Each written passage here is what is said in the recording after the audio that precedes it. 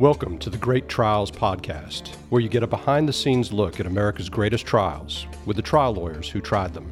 We were still way apart on the high-low until the jury sent a note out asking that they send back to the jury my damage chart. Right. As soon as that happened, then the mediator said, we'll take you 2-14. Please rise. Court is now in session. Welcome to the Great Trials Podcast. I'm your host, Steve Lowry, and with me, as always, is Yvonne Godfrey. Yvonne, how are you doing today? I'm good, Steve. How are you? I'm glad we can hear you because just a moment before we started, we could see your lips moving, but couldn't hear what you were saying. I am cursed. I'm like the Black Widow of microphones. I don't even know how long you're going to be able to hear me, but yeah. I've gone through, for our listeners, I've gone through one brand new microphone that I somehow managed to break. And so then Taras, our producer, lent me one of his, and it seems like I'm in the middle of breaking that one too. So fingers crossed.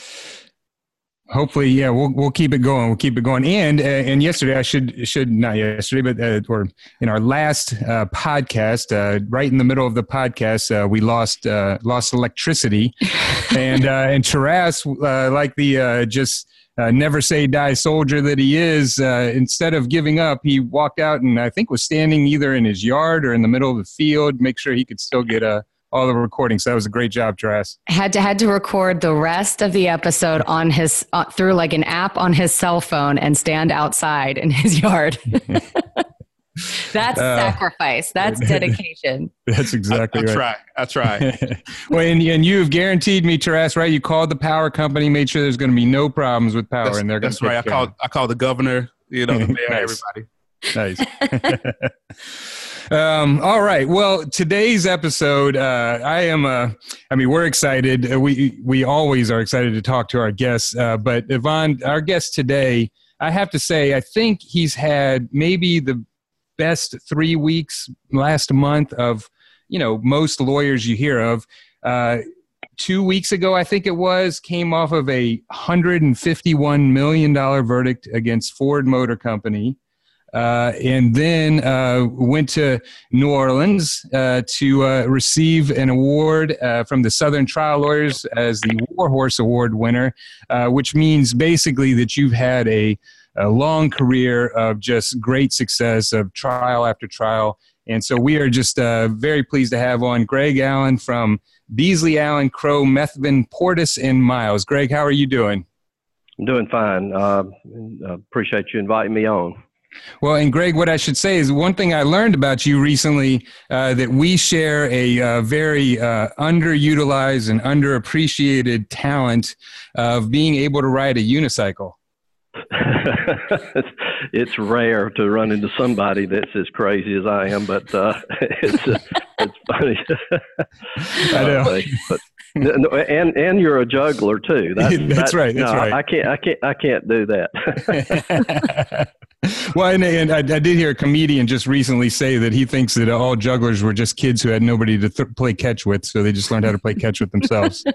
Yeah, well, my cousin and I learned to ride a unicycle when we were about 12 years old. We grew up south of Atlanta, and we told everybody that we didn't have enough money to buy two wheels, so we had to get one. That's right. That's true. Right. It was true.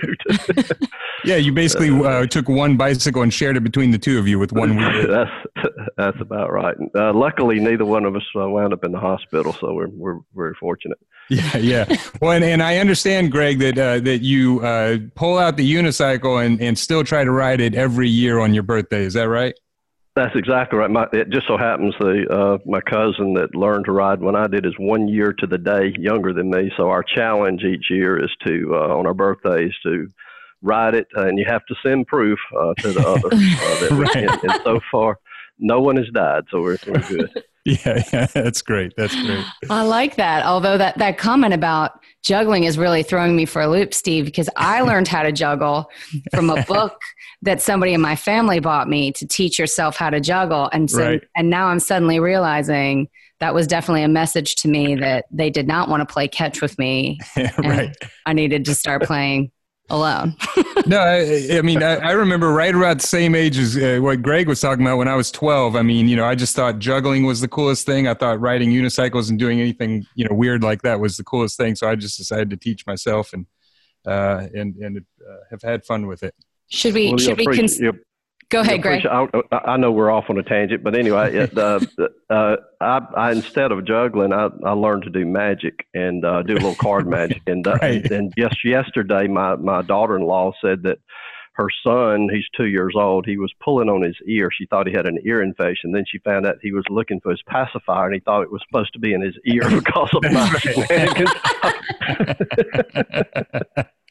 That's awesome. That's pretty good. I mean, maybe we should consider the three of us doing like a circus sideshow podcast if this Great Trials podcast doesn't work out. Yeah, that's right. That's right.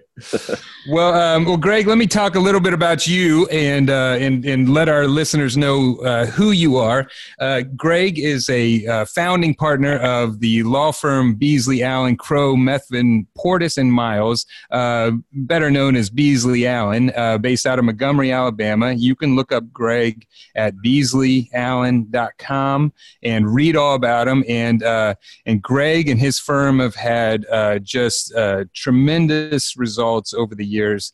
I think they measure their results in billions, not millions. So that tells you something about Greg.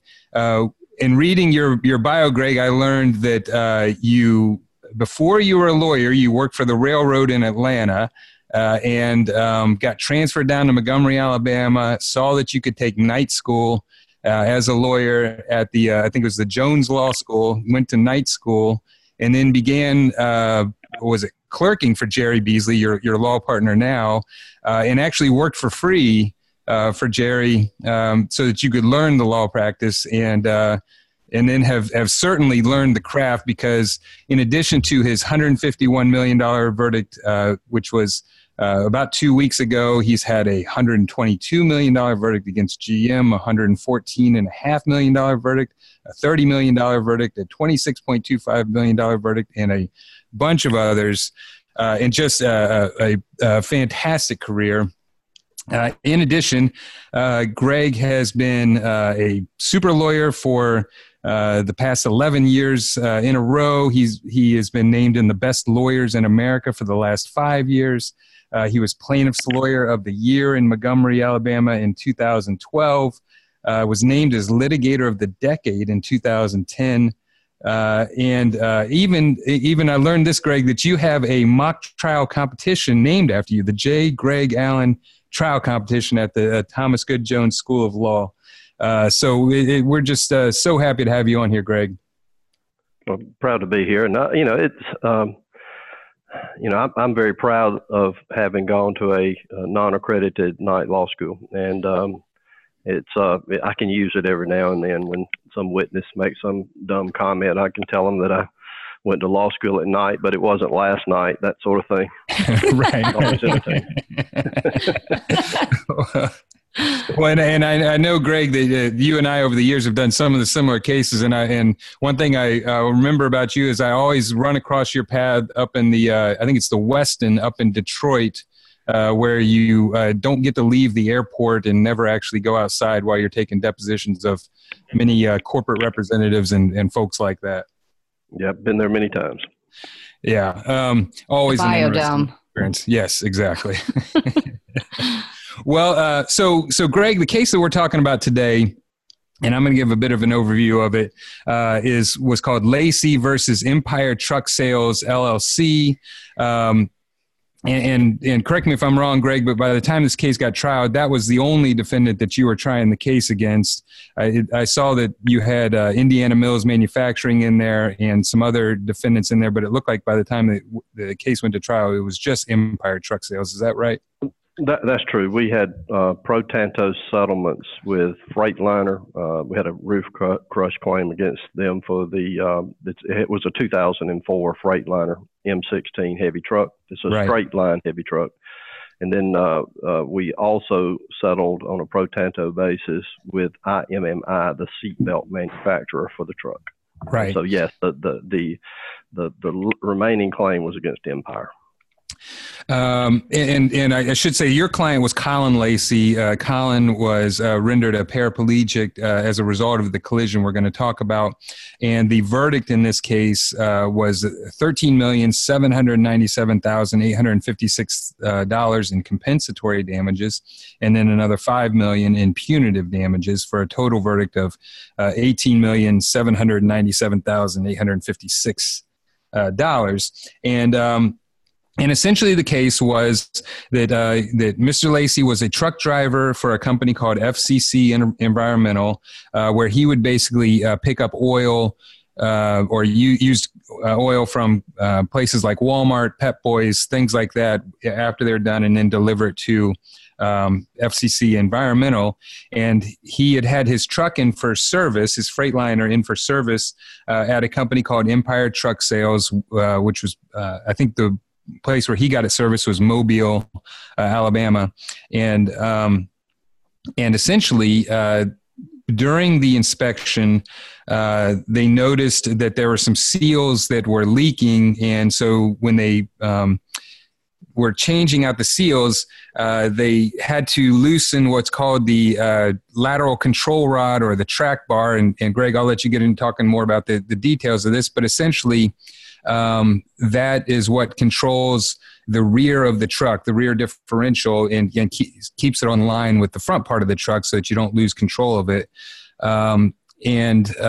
They had loosened that, basically caused it to become completely detached. And as Mr. Lacy was driving down in Florida in July of 2011 on I-10, lost control of the vehicle, and it went into a sideways slide, or a yaw as we call it, and it rolled over. He was ejected and caused to be a paraplegic from the collision. Correct. That's a very basic overview. And accurate. That is a very accurate summary. The lateral control rod, they should not have actually had to loosen it, and we can't understand why it was done, but we know it was done by Empire. He originally took the truck in just for preventative maintenance. He actually, his company was out of Louisiana, but he was stationed in Mobile, and he would, drive the truck up and down the interstate, going to Walmart and collecting used motor oil until he got it full, and then he would drive over to Louisiana to offload the truck. And so he carried the truck in, I think it was June the 7th of 2011, to Empire just for a PM service, preventative maintenance. And at that time, the person inspected actually looked at the lateral control rod and noted that it was in place. It was part of their inspection. But he did notice that there were some leaking seals on the rear differential. This truck actually has two axles in the rear. It was the front of the two axles that they had a leaking seal. And so actually it was still in from June the 7th. On June the 9th, another employee replaced the seal, and at that time took the control rod loose for some reason, and we never were able to figure out why. He was having difficulty, because we know from one of the employees said that he could do the seal replacement in about 2.5 hours. And for this other employee who did the work, it took 4 hours. So he was having problems of some sort.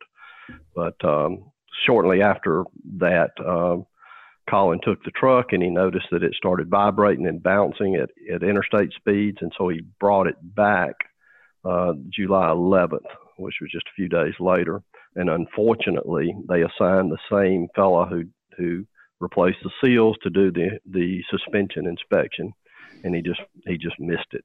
And then when Colin went back to pick it up, and that morning, which is July 14th, he left out, and the accident was that afternoon. This episode of the Great Trials podcast is brought to you by Forge Consulting.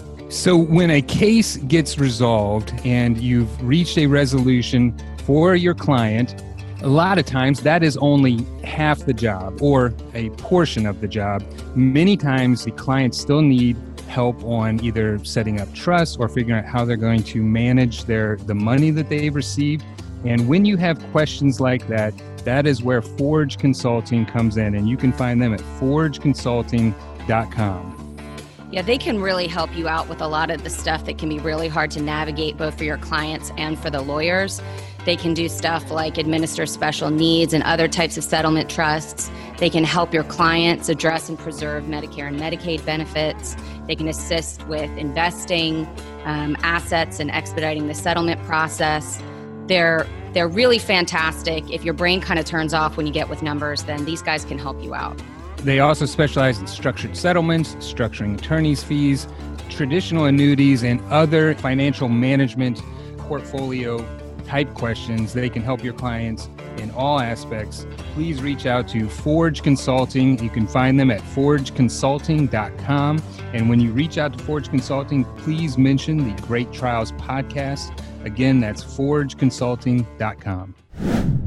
Yeah, and there was quite a bit of contention between the parties about exactly what happened.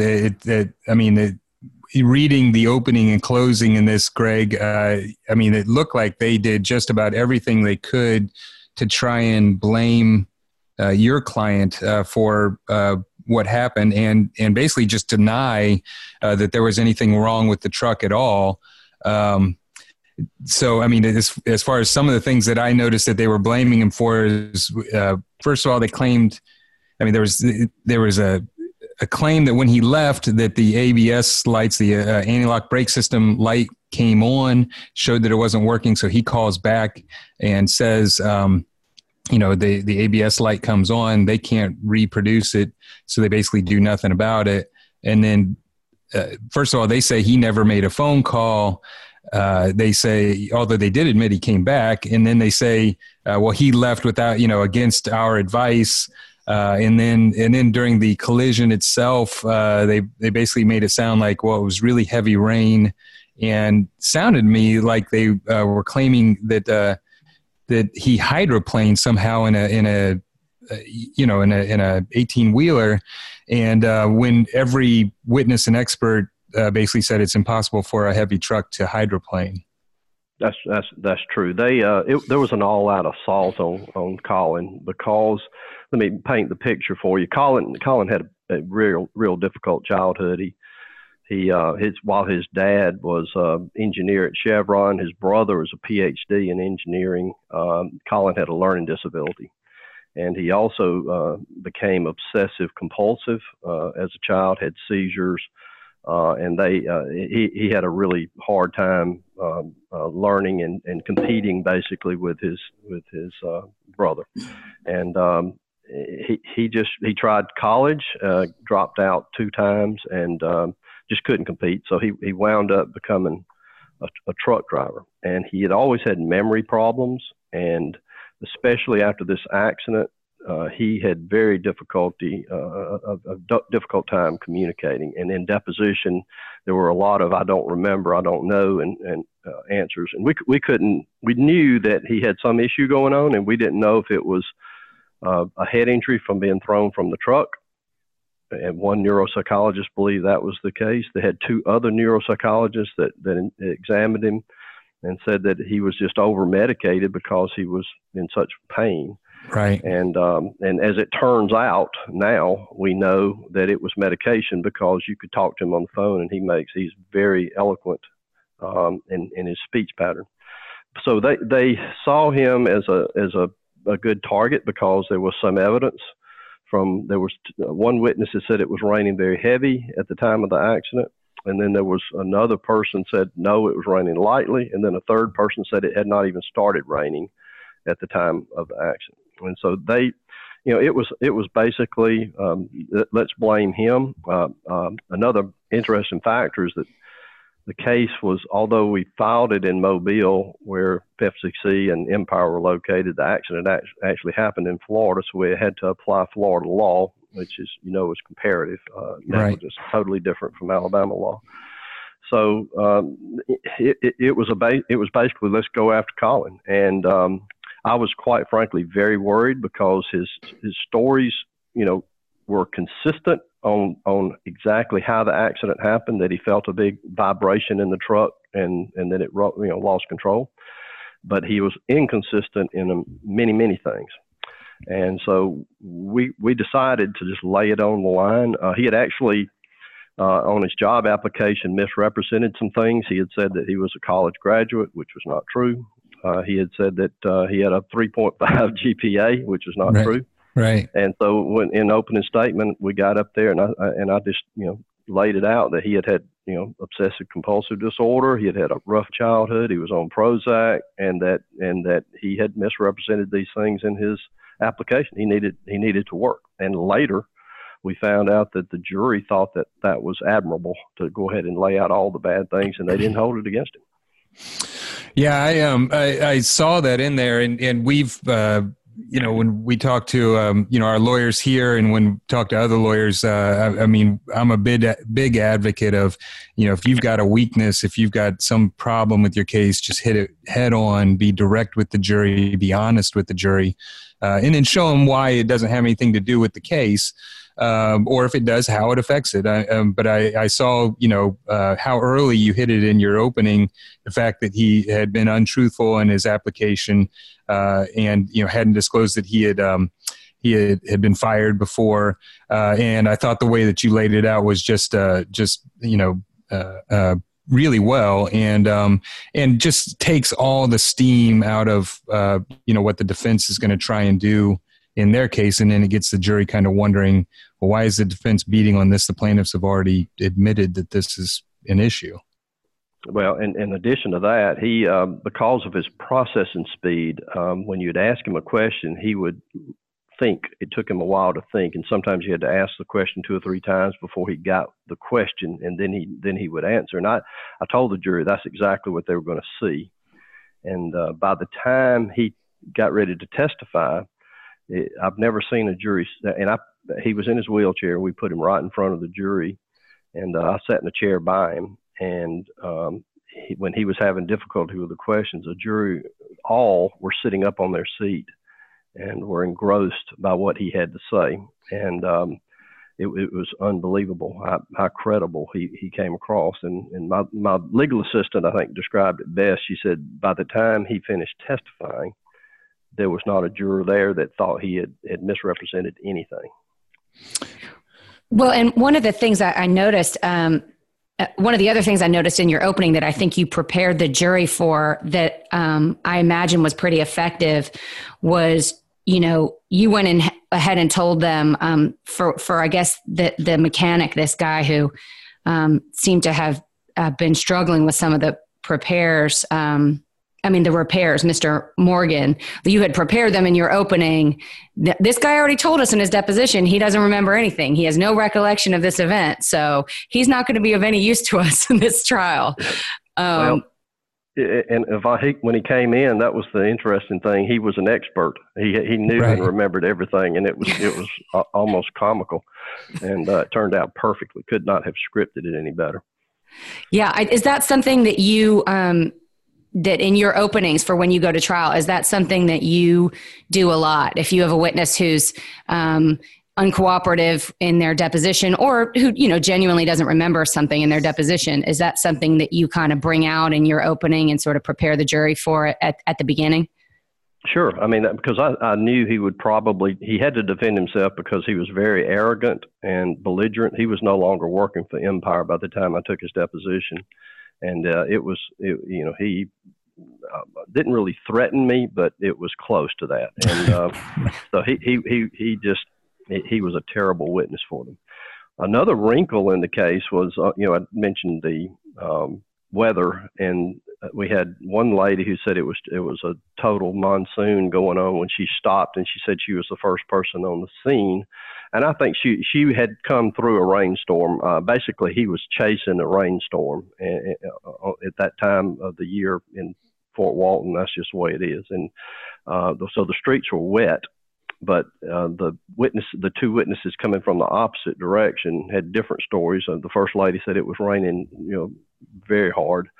But then there was an Air Force helicopter pilot right behind her said, no, it had been raining hard, but by the time, we saw the accident, it had this, it was a light rain. And then as things went on, we finally found the person that had actually made the call to 911, who was traveling in the same direction as Mr. Lacy. And interesting, the reason we couldn't find her, she was in jail. Oh no! And so we had literally took her deposition while she was behind bars, and but she was an excellent witness, and as it turns out, had told Empire early on. They had found her before us and told them that he was not speeding, it was not raining, and that she had been following him for miles. And then right after she passed him in her rearview mirror, she saw the truck go out of control. It was as good as it could be. And what actually happened, and that was what was confusing, that when they left that track bar off of that control rod, at a certain speed, it gets out of sync. And the rear end is just basically wobbling. It's going one side to the other. It's like steering the vehicle. And when that happened, Colin hit the brakes, and unfortunately, Empire had done something to the ABS system, that analog brake system. It was fine when he carried it to them, but that morning, as soon as he left Empire, the ABS light came on. He made the phone call, and they said, "Don't worry, it'll go off. Don't worry about it." So he had no analog brake system, and when that truck started vibrating, his training was to hit the brakes and stabilize the truck. And of course, if the ABS is working, you can hit it as hard as you want. So the truck, basically, the wheels locked up when he stabbed the brakes, and that's what got it yawing at about 40 degrees when it went off into the median. What sorts of things did you do to show the jury mechanically what was happening to this truck? Because if they're not familiar, or if they don't, do their own car maintenance, or then I think, just hearing the terms can get really confusing. Did you, what kind of stuff did you do demonstratively to kind of help the jury understand how everything worked?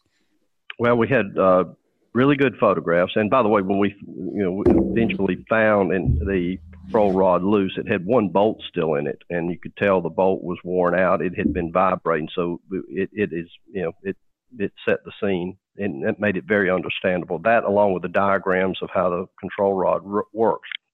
The biggest thing was that if you look at the owner's or the OEM manual for the truck, it talks about suspension inspections, which is what Mr. Morgan did when Colin brought it back, telling him it was shaking. And there's a big warning that if they fail to perform the inspection properly, that it could cause loss of vehicle control, personal injury, or death. And they admitted they did not go through that OEM process.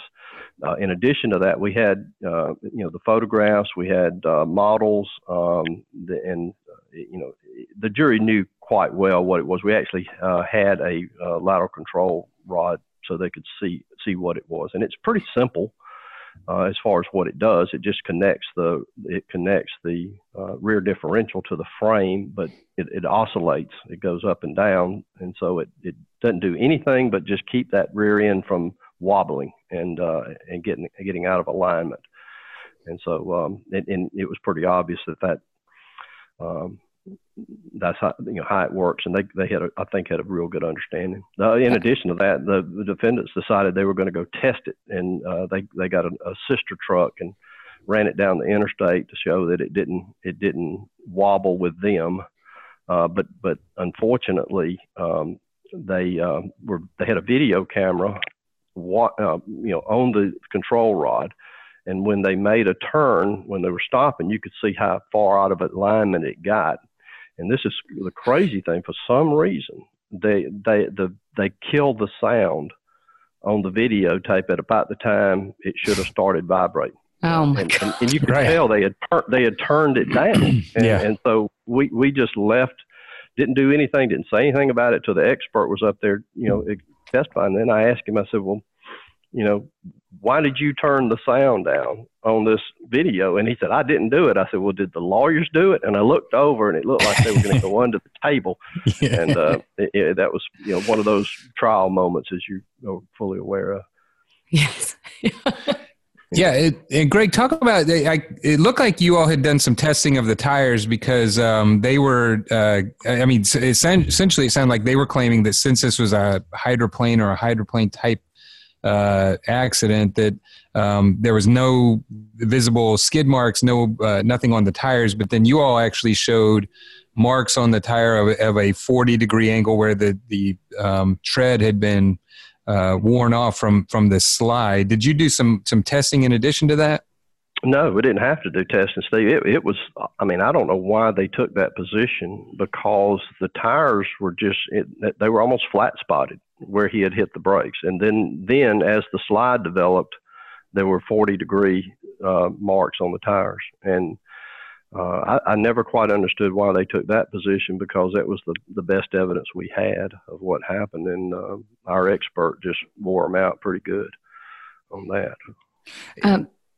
Go ahead, Steve. Oh, I was just going to say the hydroplane thing really got me. And I know your client said, right after the collision had happened, said something to the effect of, well, I must have hydroplaned or something like that. And I'm sure that's why the defense was trying to jump all over that. But with even their own experts saying that a truck like that doesn't hydroplane, what made them sort of go after that defense, you think? I have no idea. But you're right. That's where they picked it up. It was because Colin said, I must have hydroplaned. And, of course, I turned that on them by saying that, they had a guy up under this truck who had an opportunity to, and he was trained to do an inspection.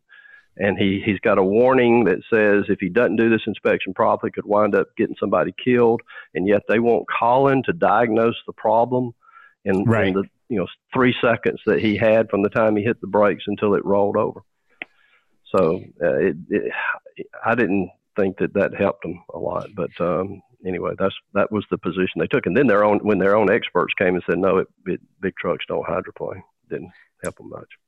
Yeah. Well, and so going along those lines of the defense sort of strategy of blaming everything and everyone else, I noticed that it looks like they wanted to apportion fault or place some of the blame on FCC, Colin's employer. And I was just wondering what the basis for that was.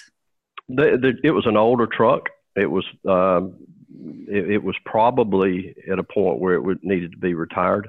But, Colin said it drove fine until this issue came up. But there was an apportionment on the verdict. They, under Florida law, they can apportion damages, and they did assign 20% to the seatbelt because it was clear that the seatbelt did release in the crash. This particular seatbelt has a false latch problem, and it fit perfectly with what happened. Colin was telling people on the scene, I was wearing my seatbelt, and we did some testing that shows clearly if you don't put the seatbelt buckle in exactly in the right way, it will look like it's latched, but is not really latched. And so the jury assigned 20% to IMMI and 80% to Empire, but they found 0% liability for Colin, 0% for actually 0% for Freightliner, and 0% for FCC, his employer. Yeah, and I noticed on the verdict form, one of the things that they were trying to apportion fault to FCC for was for hiring and supervising Colin. So basically trying to blame FCC for having Colin as an employee. Yeah, they were. But the corporate representative for the FCC said they were real happy with Colin. He was doing a great job. He had not worked there long before this accident happened, but he liked his job and they liked him. They said he was doing a great job for them. Yeah, and then I wanted to know on the IMMI, the finding there, and the jury apportioned 20% fault to IMMI. Was there any evidence that was put in front of the jury, or was it just that the doctors had said? It sounded like the doctors said he had seatbelt signs on his body, that he had been wearing a seatbelt. Was that basically the basis of finding that something had happened with the seatbelt since he was ejected? No, it's more than that. They actually, under Florida law, they can play depositions that, to apportion fault. And so they played our depositions of the IMMI corporate representative. So it made it pretty clear there was a bad seatbelt there. And so that's how that happened. I see. Okay, got it. Well, and you had mentioned, this is kind of shifting gears a little bit, but you had mentioned, that Colin had not been driving for FCC long. I noticed I can't remember if it was in your opening or your closing, but that he had also, I guess just a few weeks before his wreck, he had just recently met his girlfriend that was now basically his main caretaker at the time of trial. That's right. She took care of him. Which was quite amazing. Had just met, and but she fell in love with him, and it was the gut wrenching to hear what she had to do to help him with his bowel program and all that. It was interesting testimony. Yeah. Well, I thought that was a really effective part of your closing to say, the defense is trying to make Colin look like a bad guy. And, if he's such a bad guy, he met this woman basically 3 weeks before this happens to him. And she's still, she was still with him, taking care of him, and just goes to show you what kind of person he really was. I mean, I understand his parents testified too, but how did you sort of bring out, I know you mentioned how meaningful Colin's testimony was, but what other things did you do to sort of paint the picture of who Colin really was? We had his parents testify, and they're just really, really good people. And they had he grew up in a loving home, and you could tell that he did what he could with what he had. He just simply didn't have the capacity to be an engineer like his father and his brother, and that he was going to be a truck driver, and he had resigned himself to that. And I just think the jury, realized that this is the kind of accident that could happen to either me or somebody in my family. And I also, presented the case as basically a workplace case. When you think about it, somebody like Colin, the workplace is their truck, and they're just like you and I are entitled to a safe workplace. Truck drivers should have a safe workplace, and they depended on these professionals to do their job. And I just think the jury realized that they were dealing with a sincere family, and that it's somebody they wanted to help. Right. Was Colin at the time of trial, was he able to attend the whole thing, or did y'all just sort of have him, introduce the jury to him and have him come for his testimony, or how did that piece play out? No, he sat there the whole time, and it's hard to describe. Colin, he's such a good kid, and he was so apologetic. And I told him when the case started, I said, look, I know you have to attend to your bowel and bladder issues, and you need to go, let me know. And I looked over him one day, and during trial, and he just had perspiration just running off of him. And I said, what is wrong? And he said that he had to go to the bathroom, and he didn't bother to tell anybody. And then I said, well, you need to go. And I asked his court to give us a break, and he was so apologetic. It was just unbelievable that he was so sorry to interrupt everybody, and he kept apologizing the whole time for as if he was bothering me by taking my time up, and right. It was just a very unique person. Wow. Yeah, and I wanted to go back for a second to the testimony of the girlfriend, because it sounded like you all had some video or had her at least walk through what it took to care for him. Did you use a day in the life video or anything like that? Did not. We had the live testimony. We had our the damaged witnesses. Anna Elmers out of the Shepherd Center gave a video deposition. It was one of the strongest depositions I've ever seen. She, when she was asked to introduce herself, she told her name and then said that she was a physician, and asked what kind of physician. She said, "I'm the kind of physician you never want to meet. Right. Because if you're my patient, you're going to be my patient for a long time, and something drastic has just happened to you." I mean, it was, fantastic testimony. And she went through the description. And I'll never forget, we had a juror that sat on the front row. And when we started talking about using these catheters and how often he had to catheterize himself, every time he would squint and just, you could tell it just really affected him. Right. And, we had one of the, I can't remember which person, it may have been the girlfriend, that got up there and we let her take a catheter there and show how it worked. And it looks like it's really horrible to think how it works. And when she did that, I thought the juror was going to come out of the box. And then, so in the damages portion of the case, we're asking for, compensatory damages. We brought the catheter thing back up, and we had calculated that if he lived, his life expectancy is like 200,000 times he was going to have a catheter put in. And, that was, I thought, pretty effective. Wow. Right. And what a great, it's a great illustration. It's horrible that Colin's having to go through that, obviously, but it's a great illustration because it's so specific. You've explained it to the jury. They could see it, and it clearly affects them. And it's just one piece of the stuff that he's going to have to go through for the rest of his life. Right. Absolutely.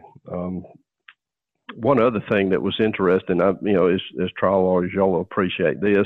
When I put Colin up for deposition early on, he had told me that he had made a phone call when his ABS light came on, as soon as he left Empire that morning.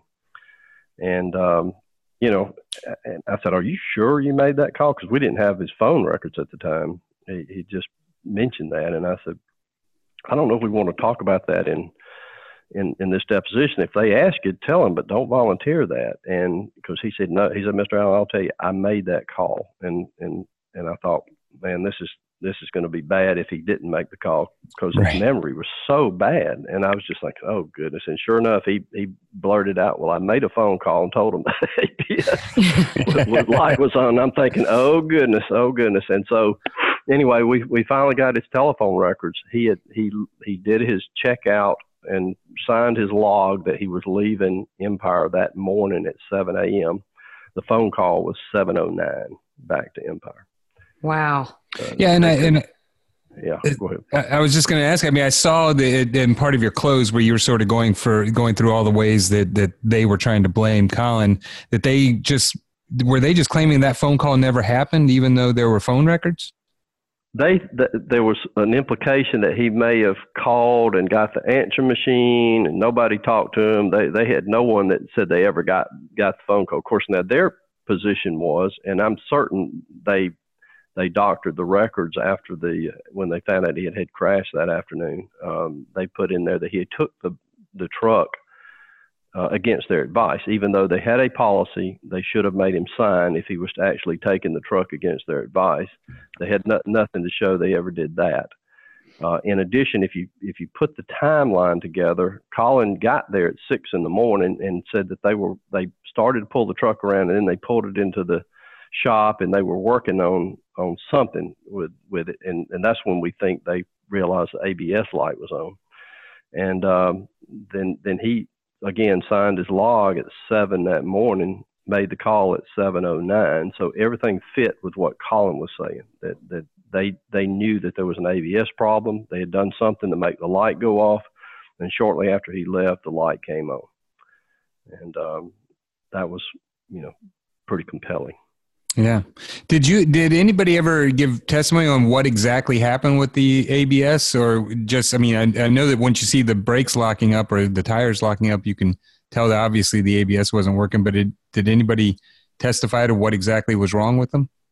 We never knew exactly what the problem was. But what we did was we energized the truck in its wrecked condition, and the ABS light came on. and they said they had experts to say that was wrong. That if it had come on, it was his fault. It was it just several. They were going in all directions, but trying to make it confusing. But it was clear the ABS was not functioning properly. I mean, otherwise the brakes couldn't have locked up, and the tire skid patches were, I mean, they're very clear that the tires had locked up. This episode of the Great Trials podcast is brought to you by Legal Technology Services, or LTS.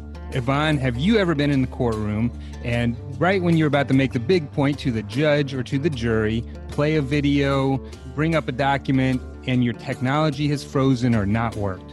No joke, Steve. That has never happened to me because I use LTS.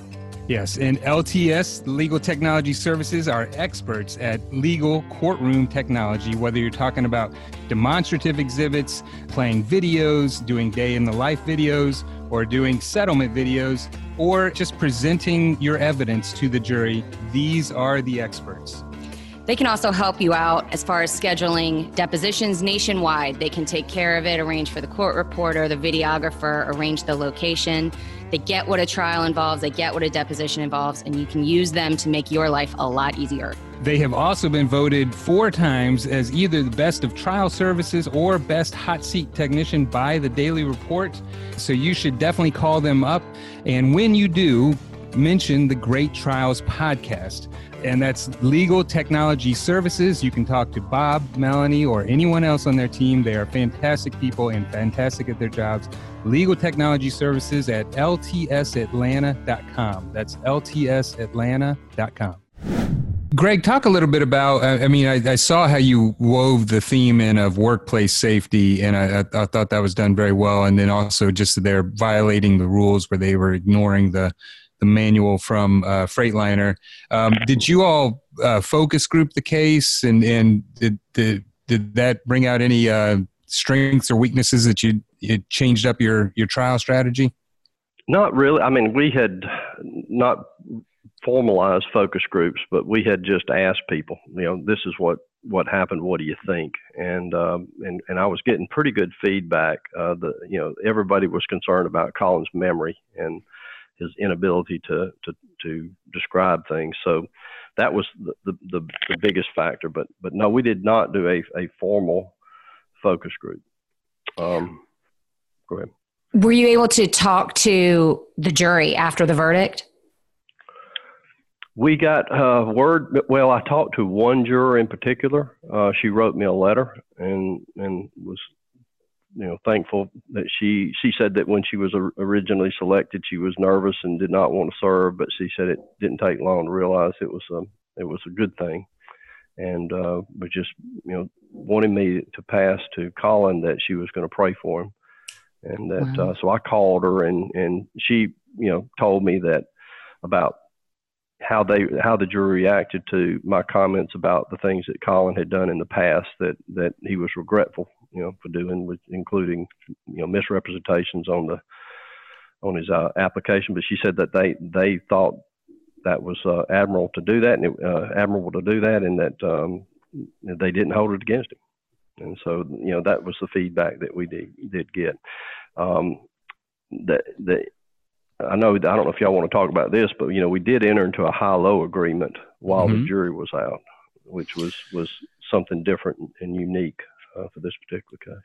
Yeah, and we've talked about high lows before on the podcast, but just to remind everybody, basically that's where the parties come into an agreement that depending on what the verdict is, there will be a cap on the low amount.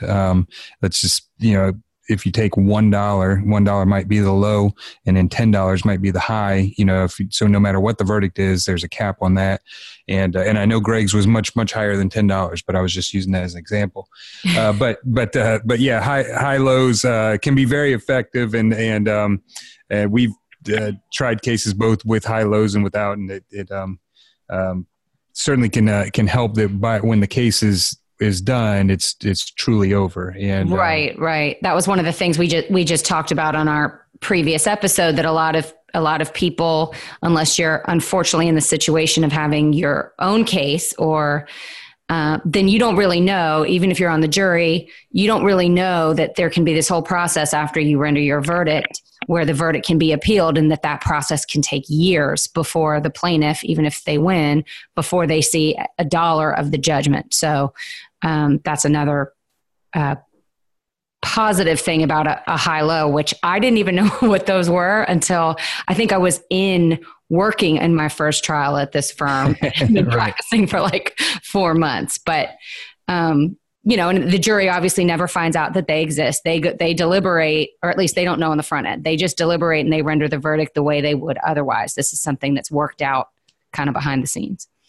Yeah, we'd had a mediator working on the case for a good long time, and we just couldn't get anywhere on the case value. And so during the process of the case, I was feeling really good about it as things went along. And so at some point they made another offer in the case, which was not adequate. And I basically said, the only way I'm going to settle it is with a high-low. And so for the last 2 or 3 days, we negotiated a high-low, and weren't even really close on that until I actually got a text from the mediator right after the jury went out, and we were still way apart. And I think ultimately I told them that I would take $2 million low and $14 million high, which means basically even if we had lost the case, they would have had to pay $2 million. But even if we'd gotten a $100 million verdict, they would only have to pay $14 million. But the 14 was, I thought, reasonable, and I certainly let them know I was going to ask for more than that. And so we were still way apart on the high-low until the jury sent a note out asking that they send back to the jury my damage chart. And right. As soon as that happened, then the mediator said, we'll take you 2 to 14. And so they rushed over with a third lawyer and signed the documents while the jury was out. And so that took a lot of pressure off of us. And ultimately, it's interesting if you factor in the verdict and you take away the 20% of comparative fault for IMMI, right. It hits about 16 million, something like that, or 15 and a half. And so we got 14 paid in hand, basically for a 16 something million dollar verdict. Right. Pretty good. Got it right then. And, within 30 days, he was funded. And this is what, many people don't appreciate. And Colin was living in abject poverty when I met him. He was a unbelievably small house. He couldn't get in his own bathroom. It was horrible living conditions. After this verdict, he's now been able to move and buy a new home with an elevator near the Shepherd Center. And his life is still difficult. I mean, every day his whole life revolves around taking care of himself. But he can get the help he needs. And he's right there at Shepherd Center. And I actually met with Dr. Elmers on another case recently, and she said he was doing great. And they had reduced his medications to the point where he just his communication skills are excellent. He's come to my firm to visit me a few times, all the way from Atlanta. And he's just doing great. And he's lost weight. He exercises, and his life is while it's difficult and always will be, is so much better than it was before. And that's what we do this for. Yeah. I mean, those are the things that make everything worth it. I mean, all the late nights and the fights you get into, and the years of battling out with one defendant, to know that you can change somebody's life for the better just makes it all worth it. Yeah, that is great to hear. That's great to hear that Colin's doing well. And I do think that's a good point to bring up, Greg, is that a lot of non-lawyers don't know that as attorneys, there's only certain things that we can do for our clients. We can't give them money to get them the medical care that they can deserve, that they deserve or that they need. So, we want to do that. We want to get them the resources that they can to take care of themselves. But it can be really hard because we're working for people that we know are in really tough, dire straits financially and kind of their circumstances. And all we can do is work our hardest on the case and hope that, we can get a judgment or a settlement that can take care of them. Absolutely. He was a deserving young man. He did nothing wrong. And this could happen to anybody.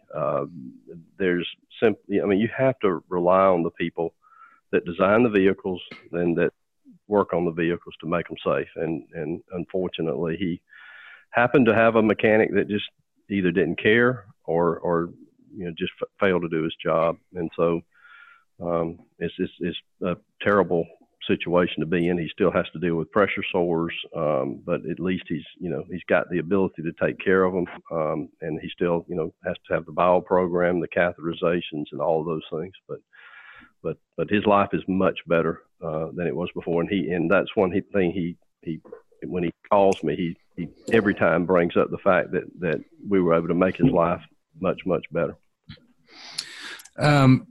Greg, I wanted to ask you about something that you mentioned when you were working out the high-low. You said you were working through a mediator. I've never actually done that at trial. How did that work? Was the mediator there at trial, or was this over the phone, or how did that work? It was over the phone or by text. The mediator just stayed involved because I think they also sensed that the case was going well for us, and so the mediator most of it was text messages. And actually I was getting text during trial, offers and that sort of thing. And he was quite, I got to know him quite well. He's a great guy, a good mediator. And I'll never forget, he offered some amount of money, and I told him no. And without a response, and he said I was not making him feel good about his mediator self or something like that. It was quite comical, but the mediator. In a lot of our cases, the mediator will stay involved even during the trial. But even though they physically aren't there, they'll make the phone calls as a go-between from the defense side and try to keep things moving. Yeah, that's one thing that, we've always, struggled with, and we've sort of worked out a policy at our firm that when one of the partners is trying a case, when one of the partners is trying a case, then the other partner who's not trying the case will be in charge of the negotiations, because one thing that I always hate when I'm in the middle of trial is then getting distracted by negotiating a potential settlement when I'm trying to prepare for my witnesses the next day, or prepare for closing, or whatever's happening. So we've tried to institute that somebody else will do the talking. That's probably we probably should do that, but we kept the conversations were fairly short. But that's a good point you make. A lot of people don't realize in a case like this, it's like a marathon, and right. Literally from the time you get up, you work, you have just a little time to have meals, and then you work all the way until time to go to bed, and then you dream about it all night. Yeah, start over the next day. So yeah, we talk about it all the time. My sleep during trial is just terrible. I never get fully to sleep, I feel like, and I wake up all the time, and then I'm usually up by 3:30, 4 o'clock, something like that. Oh, so. And I don't eat. It's the best diet I've ever been on. It doesn't stick, but trial is the best diet I've ever been on. There's no doubt. I think everybody goes through that about it. It's different degrees, but then it's over. I always put it right back on. Right. Yeah, exactly. Because we always go overboard the other way. That's right. Well, Greg, I want to talk about a couple of other things because, when I was reading about, sort of the things that Empire was supposed to do and what went wrong, it seemed like it could have been a fairly complex case, but you did a really good job of just keeping it simple for the jury. And can you just talk a little bit about some of the things you did to try and make sure the jury could understand, all the mechanical parts of a truck and what they do, and, and what the defendants did wrong, and how you just keep that in a nice, simple format so that everybody can understand it? Well, you just have to lay it out, and the way this control rod worked was really pretty simple.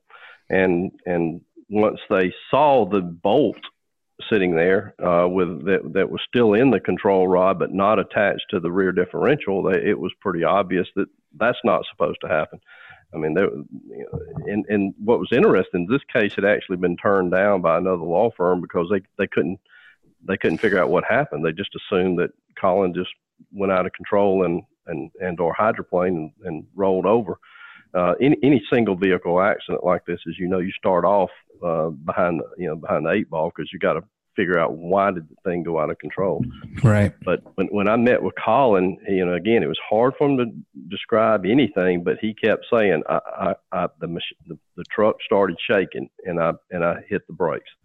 And so from that, we knew there had to be something wrong. And so we went to look at the truck, and actually it was about the second or third time of actually looking at the truck, we realized that the frame rails were uncovered. The tank had separated from the truck when it rolled over, but they had stacked parts of the truck on top of the frame. And so we decided, let's pull all this junk off, get another look at it.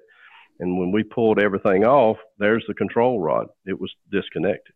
Right. And of course, with that, we were off to the races. And it was just something that the jury could visualize themselves. And we had the picture of the seal that Mr. Morgan had replaced. I mean, it literally is 6 inches away from the control rod. And so, you factor that in with the fact that Colin said he had no shaking. They had never complained of anything about the truck until that rear seal was replaced, and immediately thereafter it started that shaking problem. It just made sense. I mean, it all fit together. So it really wasn't it was one of those things that the jury could really, they could really understand once they just saw those few simple photographs.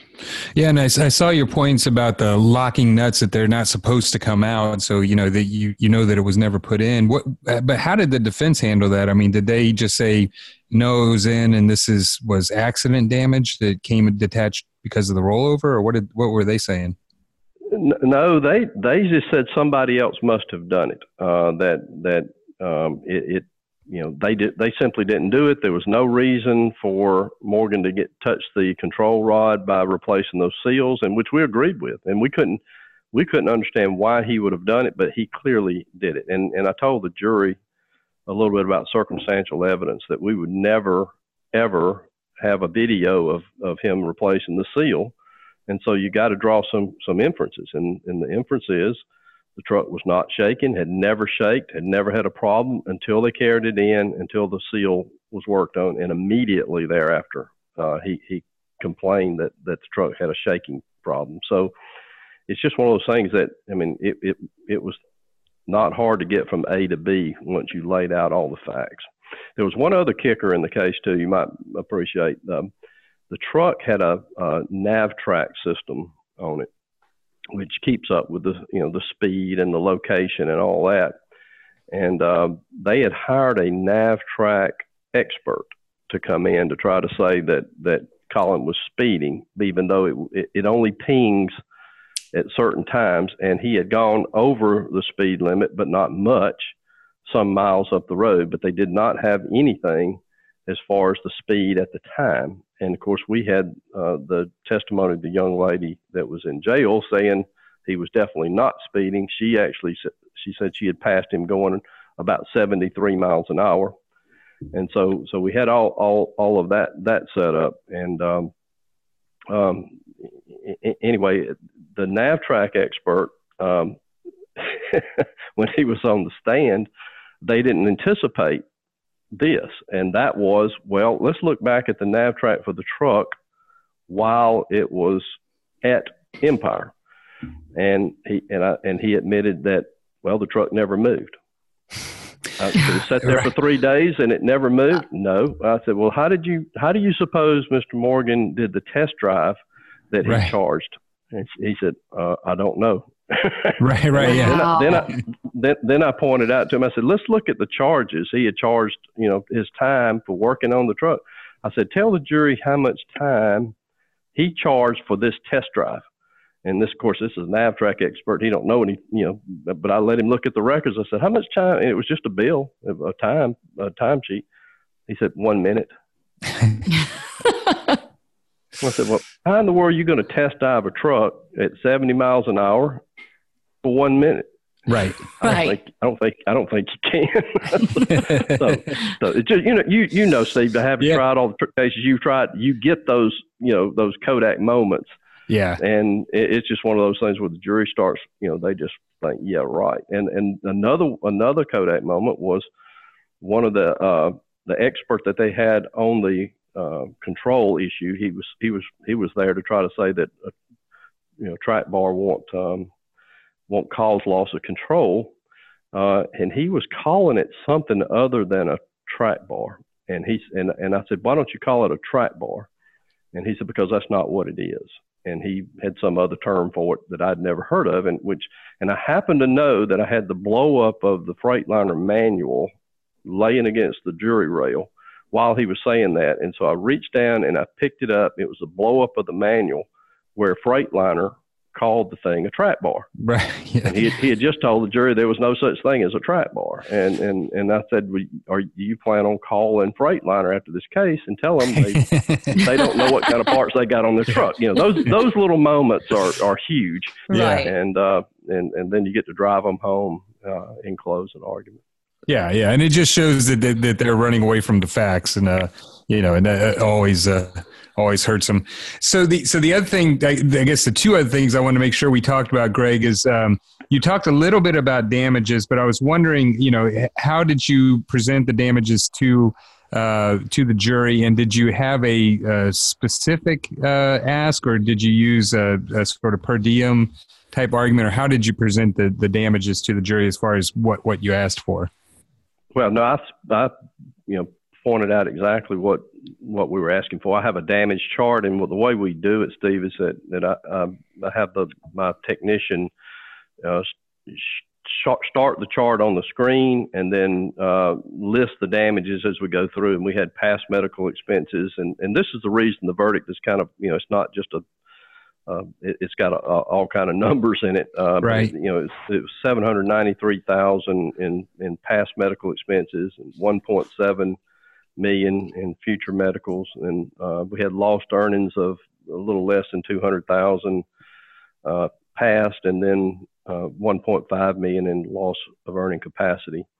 And then on pain and suffering, we had past and future, and basically I asked the jury to take his life expectancy and pay him $500 a day because right. He was going to, once they'd heard the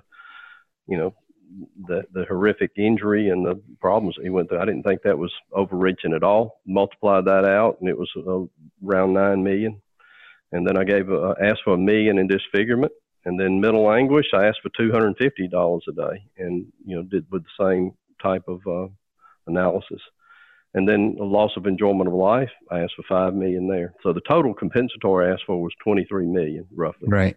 And then I asked for punitives, and whatever they thought was right, and they ultimately gave $5 million in punitives.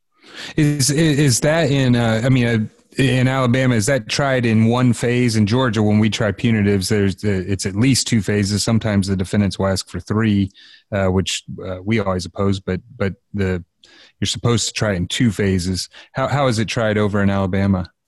One phase. Everything is done at the same time. Yeah, no bifurcation. And so, they right after they, it closed an argument. The last close, I'm telling them this is what we think the case is worth. And of course, usually in this particular case, I actually gave them the numbers in my original close, and then I invited the defendant to right. tell the jury, what do you think? What do you think it's worth? And then the final, I always, try to tell the jury, I know it's impossible to come up with a value for what it's worth to sit in a wheelchair for the rest of your life when it's not your fault. And so I made the blank check argument, which I'm sure you've probably used many times. And that is that, suppose that I offer a blank check to anybody in this courtroom, and I'm not talking to the jury. You can't put the jury in the right. position of the victim. So I pointing to the back of the courtroom. There were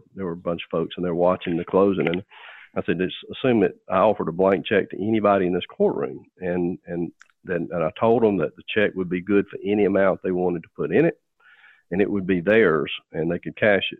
But all they'd have to do to get the check is swap places with my client. Right. And that's a pretty effective argument to tell them, figure out what it's worth, to have your life disrupted like this and something that you'll never get back. Your life is essentially now taking care of yourself for the rest of your life and worry about fevers and, spasms and all the problems that go along with it. And let me guess that when you challenged the defense to come up with a calculation, they jumped right on that. Believe it or not, he wrote a 0. Yeah. Well, wow. I like it. Yeah. That takes guts. I'll say that. Wow. Mm-hmm. It does. Greg, this has been such a great discussion. We really appreciate your time, and I want to make sure that we've covered. Were there any other practice points or things that came out of this trial that we haven't talked about? Because this has been just a great discussion. Well, I've enjoyed it. Steve and Yvonne, I can't imagine. I don't know of anything we didn't cover. I mean, I think this pretty well summarizes the Lacy case.